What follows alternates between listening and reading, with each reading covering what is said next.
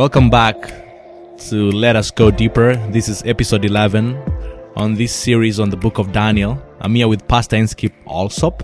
My name is Joel Amenya. Hello everyone, it's good to be back again to continue this journey in the book of Daniel. It's good to have you, Pastor. And so we are now really having to track very carefully what's going on, because as we saw last week, the Jews have been given a period of time, and there's even this larger period of time of 2,300 days through which we are going to see the progression towards the coming of the Lord. Yes, so unto 2,300 evening and morning, the sanctuary would be restored. And as we mentioned, this whole sanctuary issue has to do with justice and mercy, and how God is going to deal with both justice and the mercy. So the sanctuary, which was cast down, meaning men and women didn't recognize the intercession of God above.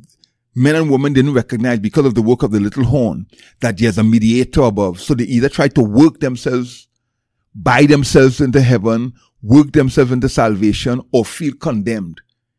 So when 2,300 evening mornings were completed, we believe 2,300 years, there would be a great revelation. People would begin to understand. Truth will come forward, and the men and women will once again look to their high priest in heaven and what he's doing. So the sanctuary, this place, whereby mercy and justice were able to sit at the table of grace and become friends, will be restored. People will begin to understand.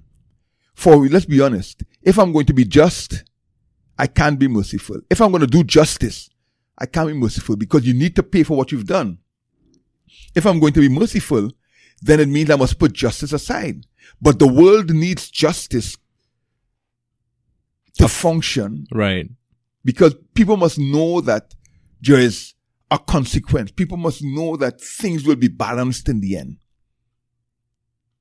But it needs mercy, because people make mistakes. But how do you get these two enemies, justice and mercy, to come to the table? Well, think about America with the Jews and the Palestinians on two sides of the divide, and they seem to never be able to meet.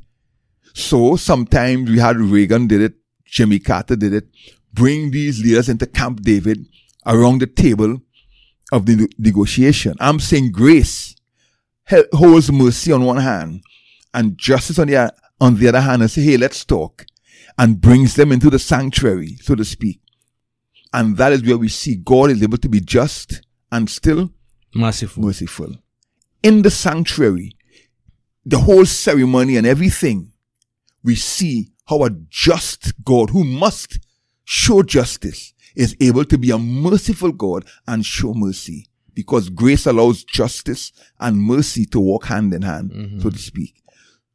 This is the great overarching battle that's taking place between goodness and mercy and the forces of evil, played out in the lives of Daniel and in the lives of the Jews.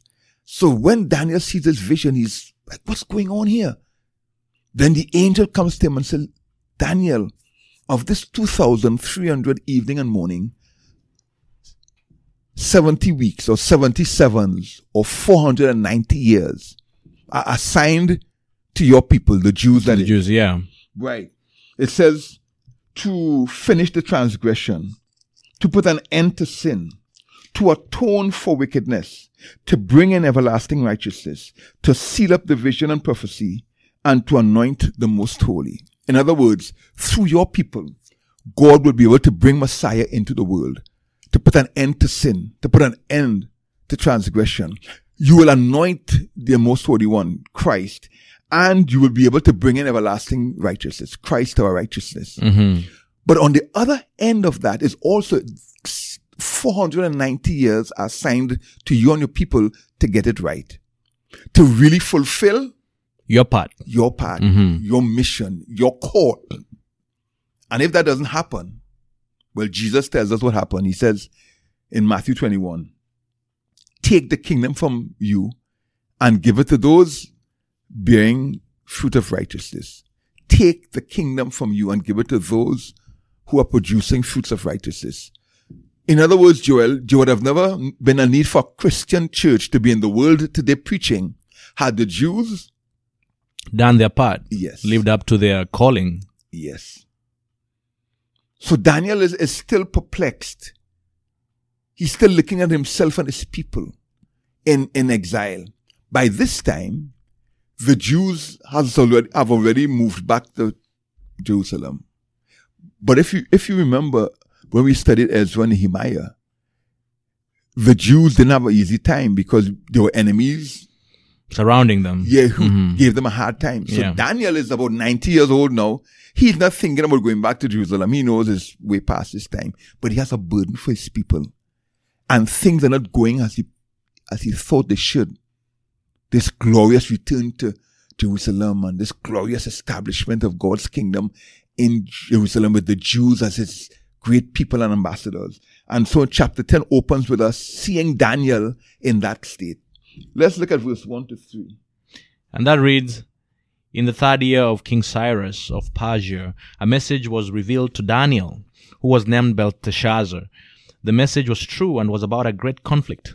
He understood the message and had understanding of the vision. In those days, I, Daniel, was mourning for 3 full weeks. I didn't eat any rich food, no meat or wine entered my mouth, and I didn't put my oil on my body until the 3 weeks were over." So Daniel goes into a time of prayer and fasting, you may say. A partial fast because he still ate, but he says, no meat or wine touched my lips, no choice foods.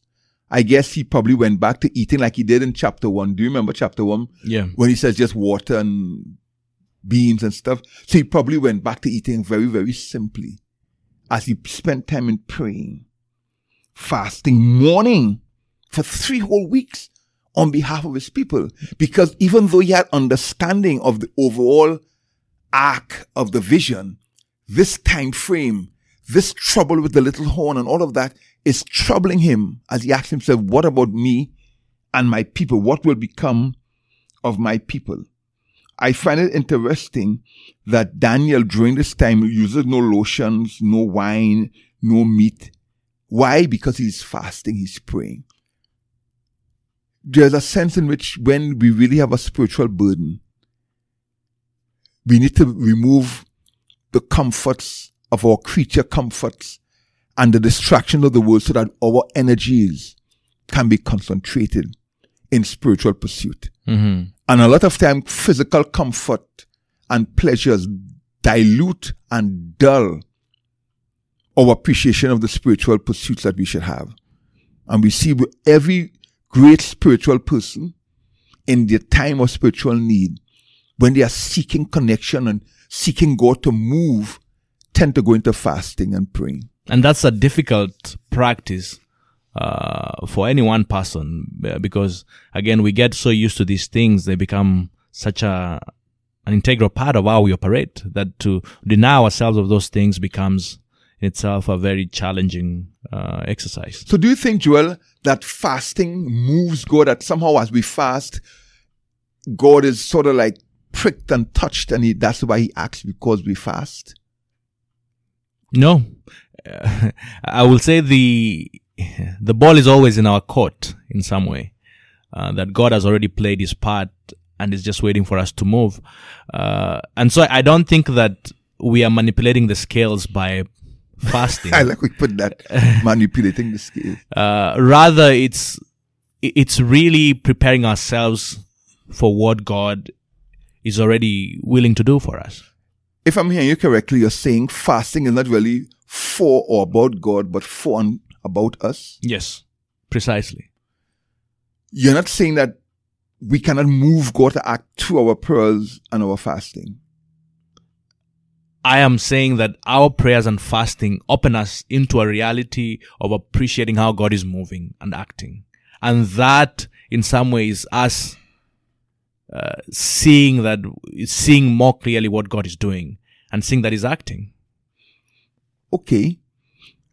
In other words, when I fast, it is not to wring God's arm or or to use your term, manipulate the scales, but it really is me prioritizing the spiritual over the physical. Mm-hmm.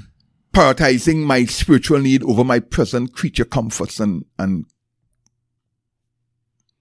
pleasure, so to speak. Mm-hmm. I could live with that.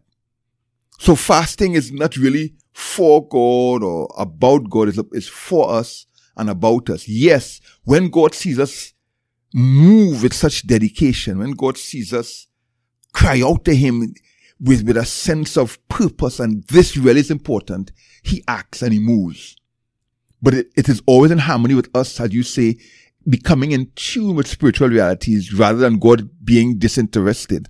And only when we wring His arm through fasting, I could live with that. Yeah, because I even remember Jesus' last prayer when He says, "Not my will be done, but your will." Because it's not necessarily the case that whatever we pray for is the best thing for us to receive.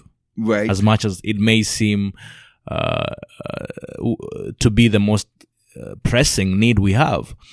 And I think fasting as well, and just even the same thing with prayer, is a way again of surrendering to the will of God to come true in your life, so that that which is the best for you is what occurs, and not necessarily what you necessarily need immediately. And I like what you said there, because when I look at Daniel, I see Daniel praying for his people, mm-hmm. his Jews, praying about Jerusalem right there in Palestine. In other words, Daniel is praying a local, earthly prayer and still hasn't fully grasped the universal, heavenly realities that God's people are not simply the Jews living in Palestine, that God's temple and sanctuary is not that building, for God doesn't live in buildings built by man's hands. So as you are saying something, when we pray, we think that we have it together. What we are praying for is really what we need. Sometimes we can't even glimpse the greater reality. Mm-hmm. And you're suggesting, therefore, that as we are willing to surrender in fasting and prayer and say, Lord, your will be done as I pray, I need this, God is able to sometimes show us the greater realities of what we really need. Yeah. Well, then let's look at verse 4 to, let's say, maybe 9 and see if this corroborates what you're saying. On the 24th day of the first month, as I was standing on the bank of the great river, the Tigris, I looked up, and there was a man dressed in linen with a belt of gold from Uphaz around his waist. His body was like beryl, his face like the brilliance of lightning, his eyes like the flaming torches, his arms and feet like the gleam of polished bronze, and the sound of his words like the sound of a multitude. Only I, Daniel, saw the vision. The men who were with me did not see it, but great terror fell on them, and they ran and hid. I was left alone looking at this great vision. No strength was left in me. My face grew deathly pale, and I was powerless. I heard the words he said, and when I heard them, I fell into a deep sleep with my face on the ground. Wow. So Daniel has an encounter with a divine being, a heavenly being. One like a son of man with feet like burnished bronze and his eyes like flaming torches. It sounds very much like a description of Jesus Christ, like that John gave in Revelation chapter 1 when he said he saw Jesus Christ with his eyes like fire, etc. Yet, as we read further, we realize it really isn't Jesus Christ. It's someone else. I believe it's Gabriel, the same Gabriel who God had sent in chapter 9, where they said, Gabriel, make this man to understand. Gabriel, the one who stands around the throne of God as a great and mighty angel. Mm-hmm. Who is sent now to Daniel to explain the vision, to explain what's really happening. So he is able to see in the struggles of his own people and their restoration, the greater picture of the struggle of God's people through the ages and their restoration when Christ sets up his own eternal kingdom. Yeah. Again, you notice whenever human beings have a contact with divine beings in their revelation of their glory and splendor, it weakens them. They fall to the ground. It reminds me of Jesus in the Garden of Gethsemane when they came to arrest him. And they said, we're looking for Jesus of Nazareth. And he says, I am. Jesus of Nazareth. And just those words, the Bible says the people fell back. I believe when he said those words, his divinity flashed out of his humanity. And they couldn't stand the glory, so they fell down like people dead. And there was Jesus standing, waiting for them to get up again, because he came to die. He had nowhere to run. Maybe one of the problems, Joel, is that we have not had that encounter yet with the divine, the sublime, that makes us feel weak and we fall to the ground. Do you remember early on we were talking about sometimes these great cathedrals, the kind of impact they have on you? You want to share a bit? And this is really the conversation about some of these spiritual religious art, and in some of these churches and buildings that are meant for worship, they're able to make these very magnificent paintings and sculpt out all these designs within the buildings, such that when you walk in, there's this aura of wonder and amazement at what has been put together. It really humbles you to walk into a building that has been adorned with all these beautiful images that are full of color, but also full of meaning. I think Solomon probably had that in mind when he made the sanctuary so glorious and big and spared no expense to make it an impressive building. It is to help us recognize our smallness in comparison to God's greatness. Yes, because sometimes, depending on where we worship, and this is just a word throwing out here, how you treat your temple, your place of worship, may be a revelation of how you really consider God, your own appreciation for the divine and the spiritual. Because when you go into some of these great big temples, you just feel an awe, a humility, as you said, a sense of the bigness of God. And this is just men trying to represent that awesomeness of God. So you can imagine when men like Isaiah, when they actually saw a vision of God, or like Daniel, when he came in contact with a divine being or celestial being like Gabriel, there was no strength in him. The same thing happened to John, the apostle. Every time the angel appeared, he would be overwhelmed. Perhaps we need some of that today, Joel. Oh God, could you overwhelm us sometime with your presence, that we may really understand that we serve a great and mighty God. So let's continue reading in Daniel chapter 10. Let's go from verse 10 to 19. See what we could pick up. Suddenly a hand touched me and set me shaking on my hands and knees. He said to me, Daniel, you're a man treasured by God. Understand the words that I'm saying to you. Stand on your feet, for I have now been sent to you. After he said this to me, I stood trembling. Don't be afraid, Daniel, he said to me, for from the first day that you purpose to understand and be humble yourself before your God, your prayers were heard. I have come because of your prayers. But the prince of the kingdom of Persia opposed me for 21 days. Then Michael, one of the chief princes, came to help me after I had been left there with the kings of Persia. Now I have come to help you understand what will happen to your people in the last days, for the vision refers to those days. While he was saying these words to me, I turned my face towards the ground and was speechless. Suddenly, one with human likeness touched my lips. I opened my mouth and said to the one standing in front of me, My Lord, because of the vision, anguish overwhelms me and I'm powerless. How can someone like me, your servant, speak with someone like you, my Lord? Now I have no strength. There is no breath in me. Then the one with a human appearance touched me again and strengthened me, and he said, Don't be afraid. You who are treasured by God, peace to you.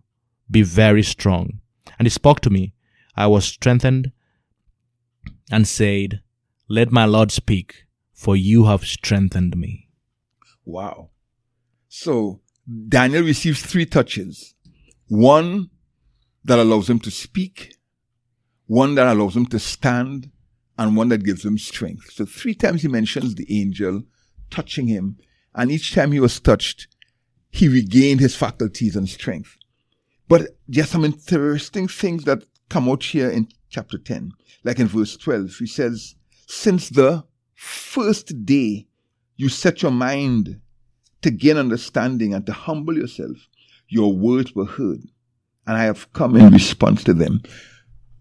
What do you make of this? He says, Daniel is praying for 21 days for God to reveal the vision to him, to explain what's going on. Mm-hmm. 21 days. And yet the angel says, from the very first day that you were praying, I was sent. Does that make it? What comes to your spirit, Joel? It shows how God is prompt in his action and his response. But yet, there is these obstacles that are limiting how he's able to move immediately into our experience. Check verse 21 and see if you think that's the obstacle in this case. However, I will tell you what is recorded in the book of... Verse 13, sorry.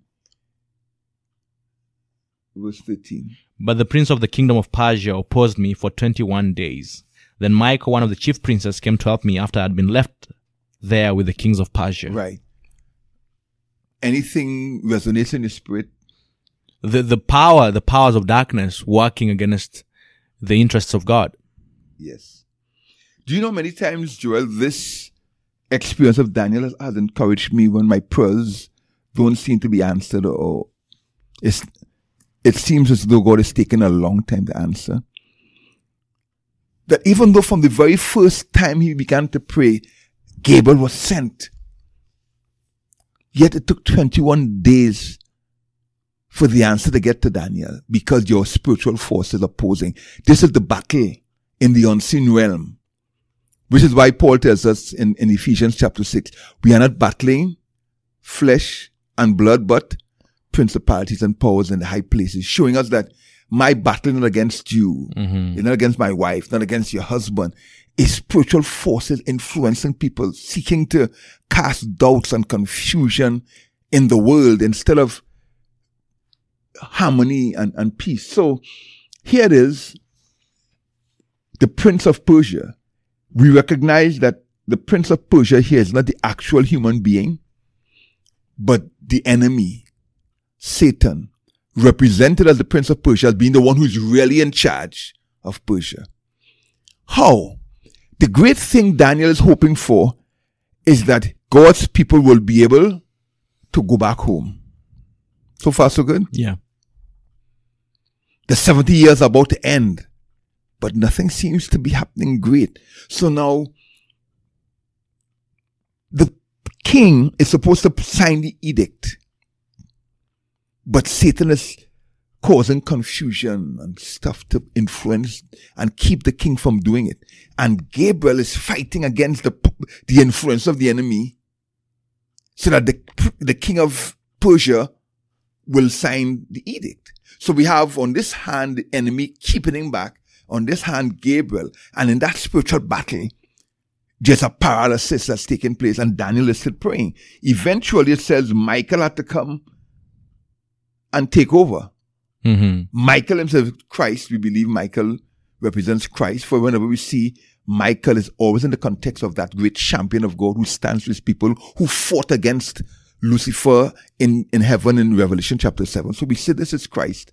It took Christ to withstand Satan, so that now Gabriel could come to Daniel and say, it's going to be as you have prayed for. The answer is here. The king of Persia would set your people free. They will go home. Everything will happen well as you've seen. But no, there's a battle in the unseen realm. Do you think it's always going to be easy when we pray? Sometimes prayers are answered quickly. Other times they are not answered quickly because God has a lot of work to do in the spiritual realm to let your dream come true. So let's say you're praying for a son or daughter to be converted. Well, when you pray, you free God to act on your behalf. You give God authority to enter into your space and act on your behalf with this son, this loved one. But this loved one has a free will. And Satan and his demons are already surrounding this person, clouding their minds so that they wouldn't accept the gospel. And as you pray, continue to give God that and his angels authority to act on your behalf to save this loved one.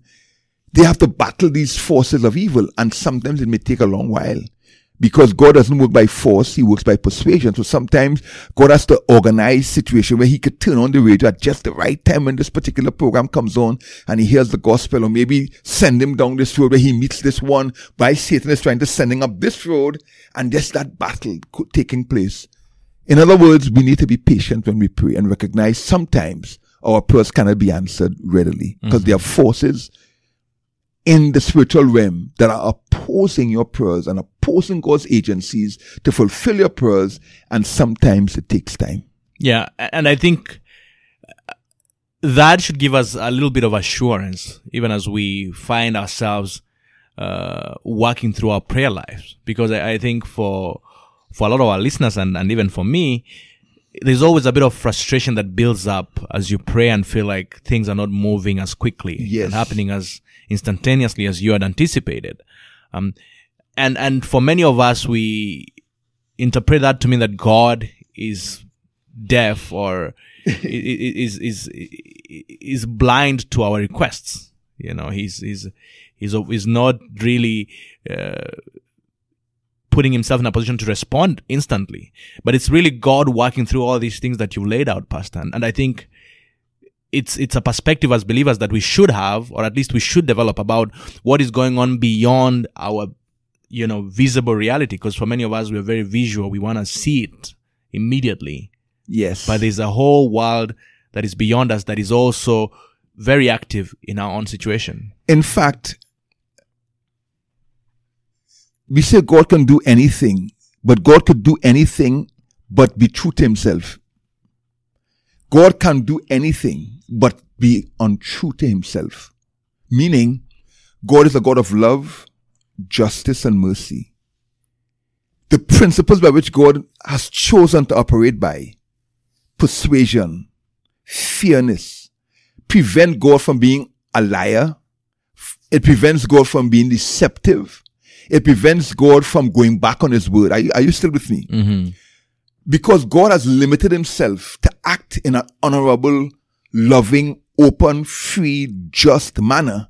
Just some things God can't do to fulfill his will. That makes sense? Yes, it does. And Daniel gives us a glimpse of this, because Satan withstood Gabriel for 21 days until Michael had to come and take over the battle.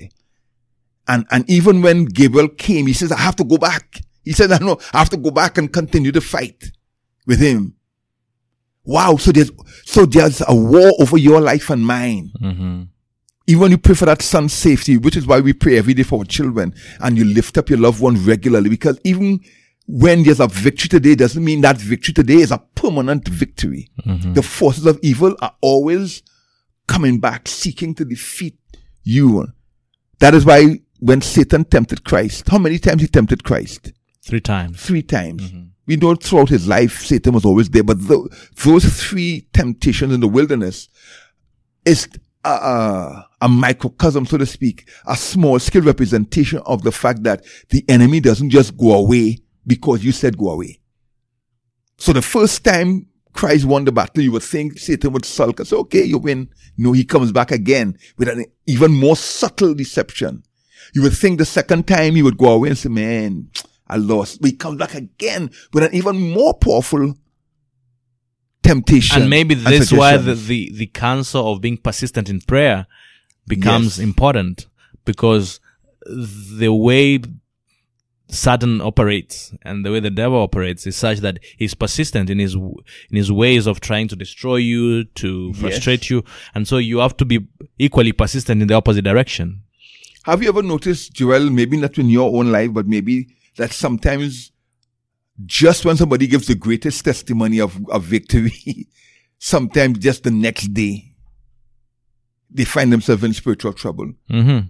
Or some people, I remember when I got baptized, I was a boy then, and I felt so holy, Lord, and that same afternoon, I ended up fighting with my brother. So after that joy of being baptized and feel, I'm a brand new person, the enemy doesn't just walk away from us. That's a lesson we should all take to heart and never become careless. Because I won here yesterday, I'm going to win today. Mm-hmm. And I'm guaranteed I'm going to win tomorrow. He keeps coming with ever more subtle, ever more powerful suggestions and temptations until he could find that crack and break us down. even Michael had to come and fight, and Gabriel had to go back and continue the fight because the enemy doesn't give up. And that's the lesson I think God wants to give us today, Joel, as we look at this experience of Daniel. The way into the kingdom is fought with tears and hardship. Nobody crawls into the kingdom on a bed of ease, as the hymn says. It's a battle all the way. But the good news is what Romans 8 says. We are more than conquerors. Through him. Through him. That's why even Gabriel needed Christ victory. Christ is our conquering prince who gives us that victory, who gives us his Holy Spirit to triumph. It is not by what we do or by gritting our teeth and saying, I will never do this. It is by surrendering and recognizing that in our humanity, we are not as relentless as the enemy, who has had so many thousands of years to tempt men and millions of years of life.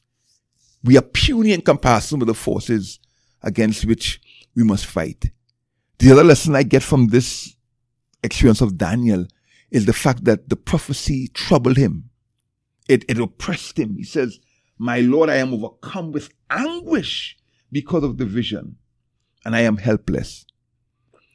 Prophecy, it is true, encourages God's people along the way as they pass signposts, etc. But it could also be heavy to know the hardships that are to come, the disappointments that are to come, especially when that prophecy is not for you. Because Daniel is here seeing his people, wanting his people to go back to Palestine, seeing everything in the context of his people in Palestine. And God is saying, Daniel, look higher, look beyond, and see that the battle is not just with these Syrians around Judea harassing a people. It's not with these kings here. It's this greater battle. And this little horn power that shows up and harasses, oppresses, and persecutes God's people through the ages. This is not going to be a short battle, Daniel. It's a bigger battle. It's bigger than you think. But again, when the victorious prince comes and strengthens Daniel and energizes Daniel, makes him stand on his feet, it is telling you and me, as we go along life's pathway, you will fall, you will stumble, you will be oppressed, you will be persecuted. But trust in me. Keep praying, keep trusting. I'll lift you up. I'll make you stand. I'll give you words to say. I'll make you strong. And eventually, because I am the conquering prince, I am the one who defeated the enemy and cast him out of heaven. I am the one who defeated him on the cross. I am the one who defeated him while I walked on the earth and I resisted him. I promise you, you will be victorious with me. So the vision does two things. It shows that it's not an easy road. It will not be a walkover, a pushover. But at the same time, it says, trust in me, because eventually I'm going to win. Thank you for journeying with us through this season and even for listening to this episode. Let Us Go Deeper is an independent ministry, and your contribution are essential to sustaining this journey. Please make any contributions you may to patreon.com/LUGD. That is patreon.com/LUGD. And if this is your first time, please subscribe. And if you're one of our regular listeners, share the link. Invite your friends to listen in, and they too can be blessed by this podcast. Let us go deeper.